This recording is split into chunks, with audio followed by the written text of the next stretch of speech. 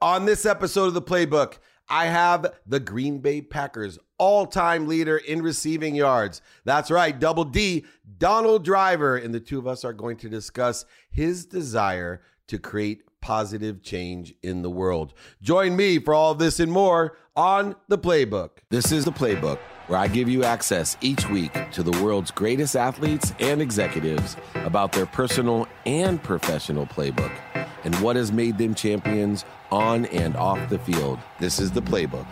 I got a good friend, a philanthropreneur, an extreme athlete, Olympian, and of course, an NFL superstar, Donald Driver. Welcome to The Playbook. Thank you, David. Appreciate it. Thanks for having me, man. Oh, man, it's my pleasure. You know, I started with that philanthropreneur because one of the things that frustrates me most about working with professional athletes, especially NFL guys, is I feel out of all the sports, NFL players don't get the credit that they deserve when it comes to how much of your lives are spent helping other people. You know, first of all, everyone's human, but second of all, you got a bunch of young men that will make mistakes from being young men, but then all we hear about is the mistakes that young men make. And thank goodness I wasn't an NFL star, and thank goodness there wasn't cell phones when I was playing in college, because I was a normal 21-year-old, and I made a ton of mistakes. And I think it's, you know, really important for you to give me your perception of all the friends that you played with, all the people that you knew in the NFL. You know, give us a little bit of insight on how much all of you guys, not just you, because you do a ton, you know, really give back, and how much time of the season and off season are spent helping other people. You know, that's kind of what we dedicate ourselves to. I mean, so many kids like myself, I mean, we grew up in different environments, different walks of life, but it allows you to really see that you can, you know, my mom always told me, give back to the people that give to you. And that's what I've always learned as a kid growing up. You know, someone always going to give you that opportunity. We just blessed that we able to, you know, one day give that another person that opportunity. And so, you know, when I first got to Green Bay, that was my mindset as to how do I continue to impact the community that I'm in, but also impact the people around the world. And that's kind of where I wanted to start. And and that's why I created the Donald Driver Foundation. Donald Driver Foundation, we are very successful to this point. We have helped him, you know, we've given scholarships out to kids that's going to a 2 or 4 year college. They have to have a 3.0 GPA. And then we did the homeless thing, where we wanted to give kids an opportunity to have food on weekends. So we partnered with Blessings in the Backpack. And we have schools in Texas, Wisconsin, Mississippi, Louisiana, and New Jersey. And so we just continue. We provide housing for affordable families that want to, just kind of get their lives back together. And so we work with homeless shelters to transition out of homeless shelters into apartment houses where the foundation plus pays subsidized rent, utilities for those families. So, you know, David, that's always the key, is to just make an impact in so many people's lives. And that's what the Donald Driver Foundation, that's what we do. And besides impacting the entire country and probably people that you don't even see, I always say Donald Driver plants seeds under trees that he'll never even sit under. When I first met you, and I know you're like, Dave, you remember beating me down at my Driven Elite Academy? And I'm like, yeah, dude, you blew me away. But one of the things that you said to me, you probably don't remember, but you just said, hey, I'm a simple family guy. And that meant the most of anything. I take it for granted that all of great athletes like yourself are building foundations for causes and purposes, but you were very sincere about being a family guy. Can you shed some light on, you know, how important your own family is and how much time and dedication you give to your own family? You know, it's crazy because you're trying to make me cry. I'm not going to cry. Yeah, that'll make both of us. Yeah, no, my family is very important to me. You know, when a kid like myself growing up homeless, you know, family is everything you have. And my mom always taught me that. My dad's always said the exact same thing. And I grew up with my grandparents. So, you know, family is all you have at the end of the day.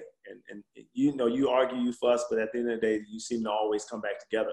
And I have 3 amazing kids and a beautiful wife that I've been married to for 20 years. Bettina's amazing. You know, and I always want to instill in my kids that, you know, no one owes you anything. So you have to work for everything you do. And at the end of the day, you know, I want you to be successful. And whatever that field is may be, right? So there's so many parents out there that struggles with those issues with their kids. Like, how do I get my kid to have that drive and that passion, that desire, that determination, that discipline? And what you have to do is let that child find what that child is passionate about.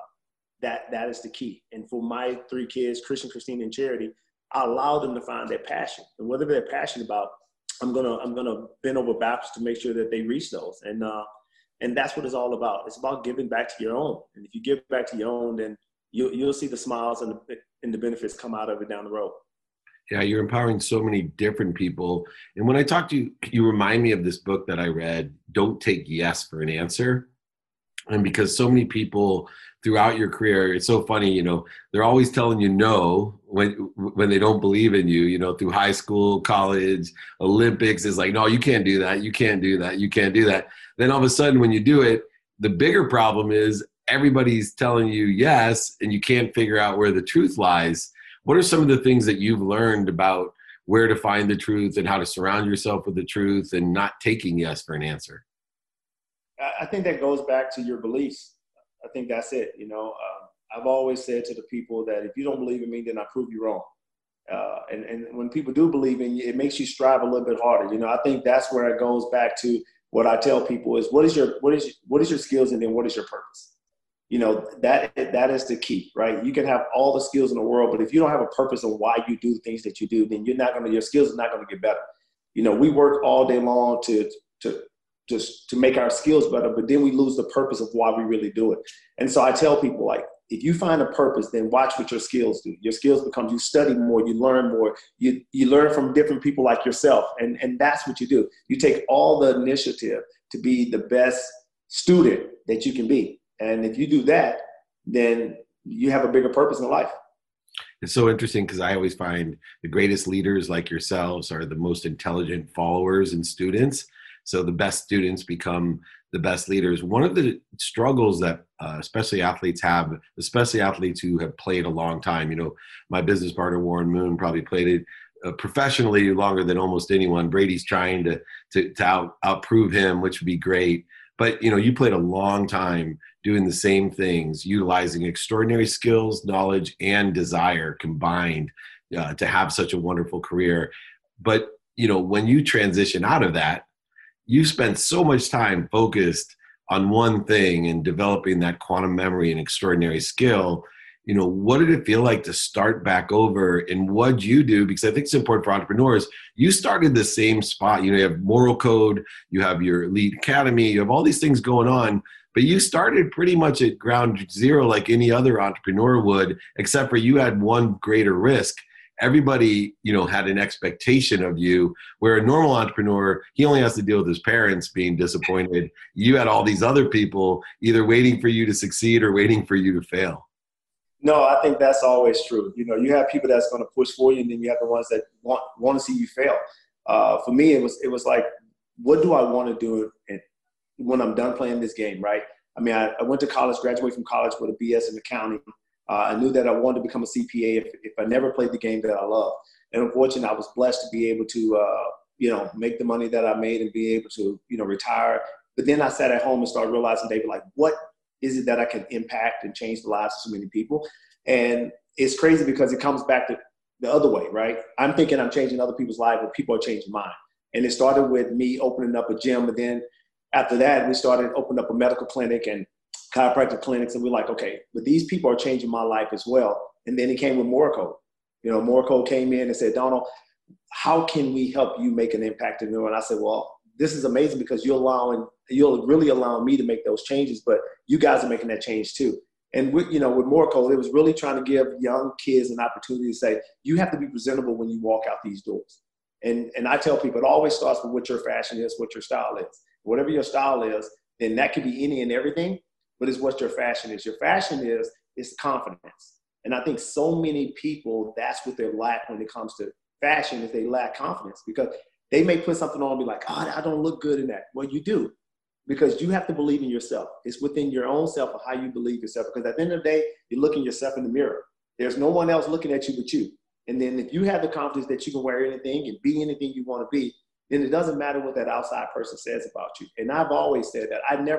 I tell people this, and it's crazy that I tell people, stop. Don't buy friends. Don't buy friends, because when you buy friends, you do whatever they want you to do, not what you want to do. And that's a true message across the board. Don't buy friends. And so I've been very successful doing it that way, doing it, my way, but it's been great because I don't buy friends. I don't do what other people say. I do it the opportunities to work for both sides.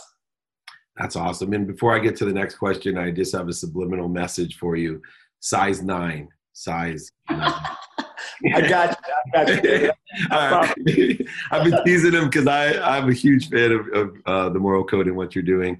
Now, talking about voting for what other people want, you talked about buying friends. One of the things that I do when I interview people is I look to see what they're wearing, not to impress me, but I look for people that don't wear the same clothes, because I know that's a person that votes for what they want, that have confidence in themselves, like you said. And, I really don't care what people wear, but I really would not like to see someone wearing the exact same thing as everybody else, because it says something about their personality. And, and it's been one of my fleeting flaws of my younger age, is that I was what I called a chameleon. I'd walk into a room and I want to please everyone. So if you're Republican, I was Republican. If you're a Democrat, I was a Democrat. If you're not any, I don't like politics. I probably had 6 different opinions at every party that I went to, trying to just fit in and to please everyone. And until I found my own frequency, until I had the confidence to be me and to learn to love myself. And, we both came from a little more difficult background, and sometimes you don't feel worthy when you achieve great success. Have you had any struggles or enlightenment on just feeling worthy of being so blessed? Because everyone around you, had so little, and yet now you have everything you ever dreamed of. Did you ever have any type of education on yourself going, God, I just don't even feel worthy of everything I have? I think that's every day. I think, we appreciate life more than we do anything else, David. And I think that's where I get to this point in my life where I'm like, do I really appreciate everything that I have? I don't think I had time to just sit back and appreciate it, because, we're one of these, we're always going. We never get back to sit back and just appreciate what life has already blessed us with. We want to change it and impact, so many different people. And it really, it sparks you sometimes like, how do I do this? And how do I continue to do this? And for me, that's what it is, man. I don't know. I don't think I have a pleasure to sitting back and enjoying it yet. But my wife told me one of these days I'm going to have to sit at home and just enjoy what I've been blessed with and not try to keep chasing everything. But, I want to leave something for my kids down the road. And that's kind of why I keep working and keep pushing hard. That's funny. That's what Marshall Faulk's mom, my mom, and your wife all have in common. That's exactly my mom and my wife. Marshall's mom's always telling him, how come you can't just stop and enjoy all this stuff? Now, I'm going to ask you a question no one's probably asked you, and I've always wanted to ask someone this question. It's not a hard question, but I've been around CPAs and accountants my whole life, CFOs, and because they're normally working with me or as a partner, I can't ask them this question. But since you're an NFL guy, you're an entrepreneur, like, why would anyone want to be a CPA or an accountant? Like, what was it that you're like, oh yeah, that's what I want to do? Because your personality and like I'm thinking, how the heck does this guy think he's going to be a CPA if he doesn't make it in the NFL? Oh my God. As a kid growing up, I used to wonder why my mom used to always say she couldn't wait until tax time. And, when you're growing up struggling, you really don't understand everything until it actually happens. But every end of the year, my mom would always say, oh my God, I can't wait until tax season, And I kept wondering, like, what is she talking about? And as I got older, I started to realize that, oh yeah, she has to get her taxes done and they give her money back. They give her a refund that she can go out and, buy us clothes and shoes and get us the things that we need so that we can go into the second semester of school. And I asked my mom, I said, well, what is that called? And she's like, well, that's called the accountant. When you pay your taxes, you do all that. And I was like, that is what I want to be, because at the end of the day, I said, everybody in the world is going to need their taxes done. And so I would always have a job. I would never be out of a job. So that's what I went to school for, because I wanted to become a CPA to make sure that I can always have a job that I was never going to have to look over my shoulders or behind my back. So yeah, that's why I decided to be a It beat being a mortician, right? The only 2 guaranteed jobs. So you picked the better one, CPA over a mortician. That's so good. One of my mentors is a guy named Bob Proctor, and he's a big fan of Napoleon Hill, which I read every day. And it was funny because when I was nervous about getting into law school, it was funny for me because I'm more capable of school and academics than I am of athletics. But for some reason inside of me, I knew I'd play college football. But when I was applying to law school, I felt like, wow, what if I don't get in? It was a weird thing. So Bob Proctor was one of my mentors. He's now in his 80s, but I remember I like to clean. And so I was going to build my own cleaning service because I could clean all day. I love to clean, and it makes me a good husband, by the way. But I had a dream of, if things don't work out, I'm gonna start a cleaning business because I really enjoy it all day. It's good exercise. I feel organized when everything's perfect, and I can do that for other people, offices. And I was gonna build this. Well, my mentor, Bob Proctor, that's how he made his millions. He didn't know. He literally built a cleaning service for commercial cleaning, and that's how he made his millions. What kind of things do you read today? What are the things that, I read Course in Miracles, Think and Grow Rich, Wayne Dyer, Power of Intention. What are some of the things that you read still today to expand your knowledge and your situational knowledge? I'm more of a mystery guy. Oh, right. I'm a big James Patterson guy. That's kind of the books that I read. I'm really focused on how do I grow it. I love to take things and try to create an image that's different, right? I try to learn the story beforehand. So I think that's one thing that keeps my mind going. It's always suspense. And I always try to figure out the story, the narrative behind the story. And, I'm big on listening to motivated speakers, like yourself, like Denzel Washington. I mean, I sit back and I listen to all these great guys speak, and it's just the message that they carry about themselves, and say, we all understand that life is not, life is just a short time that we're on this earth, and we have to embrace every moment of it. And we have to instill in our kids and the people that we see every day is, how do we help them change? And for me, that's what I'm always about. I'm all about change. I want to see change in this world. And I know it's going to take it. David, it's not going to be where it's going to be a full home run, right? We're going to get up to bat every single time. And there's going to be times where you're going to swing at this bat and we're going to strike out. And it's okay to strike out. But sooner or later, when you hit one and it gets out there and you get to first base, remember, you still got, you got 2 more bases before you can get to home. And I think that's the part that I love about just the life that we're in, is that there's always going to be change. And there's going to be times where we all have to come together. And this is the moment. This is the moment we do that.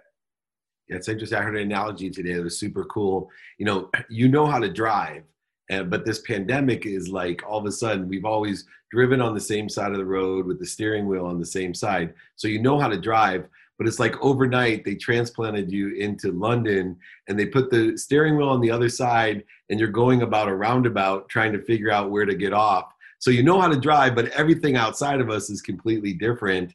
And what, as a final question, there is accelerated change right now. I don't believe in people are like, oh, it's such uncertain times. I don't know what world they're living in, but if anyone's listening out there and you know what's going to happen tomorrow, please call Donald and I, because we can make billions of dollars. If you can guarantee me what's going to happen tomorrow, I'll make billions of dollars. That's no problem. But there is extraordinary change. And I believe, like you, great change comes great opportunity. Where do you suggest people focus in on when there's, in the NFL, there's great change during a game, right? Great change. We saw it last night with my San Diego Chargers, LA Chargers. Great change can happen like this. Right. How do you deal with all of that instant great change? How do you best deal with that? It's an opportunity. I think everything we do in life is a choice. And it's good or bad choices, and I think when you decide what you want to do, you make the right choice, then you're going to be successful. Successful people, every time they do it, it's a choice. Now, and we talked about this last time, right? It's handling success. It's how do we handle it? And we get to a point in our lives where those 4 things I talked about is fear, doubt, insecurity, and worry. We do, because we don't know how to handle success sometimes. We think that, no, we can't be afraid. We can't have fear. We can't have doubt. Well, you can, but when it boils down to it, insecurity, I think no man or woman should have, especially if you run the business, but also as a father and as a mother. You can't have insecurity. You have to know who you are as a mother. You got to know who you are as a father, but as a person, you got to know who you are. And at the end of the day, if you know that, you're going to be successful in this world. You're going to continue to strive and do the things that you need to do.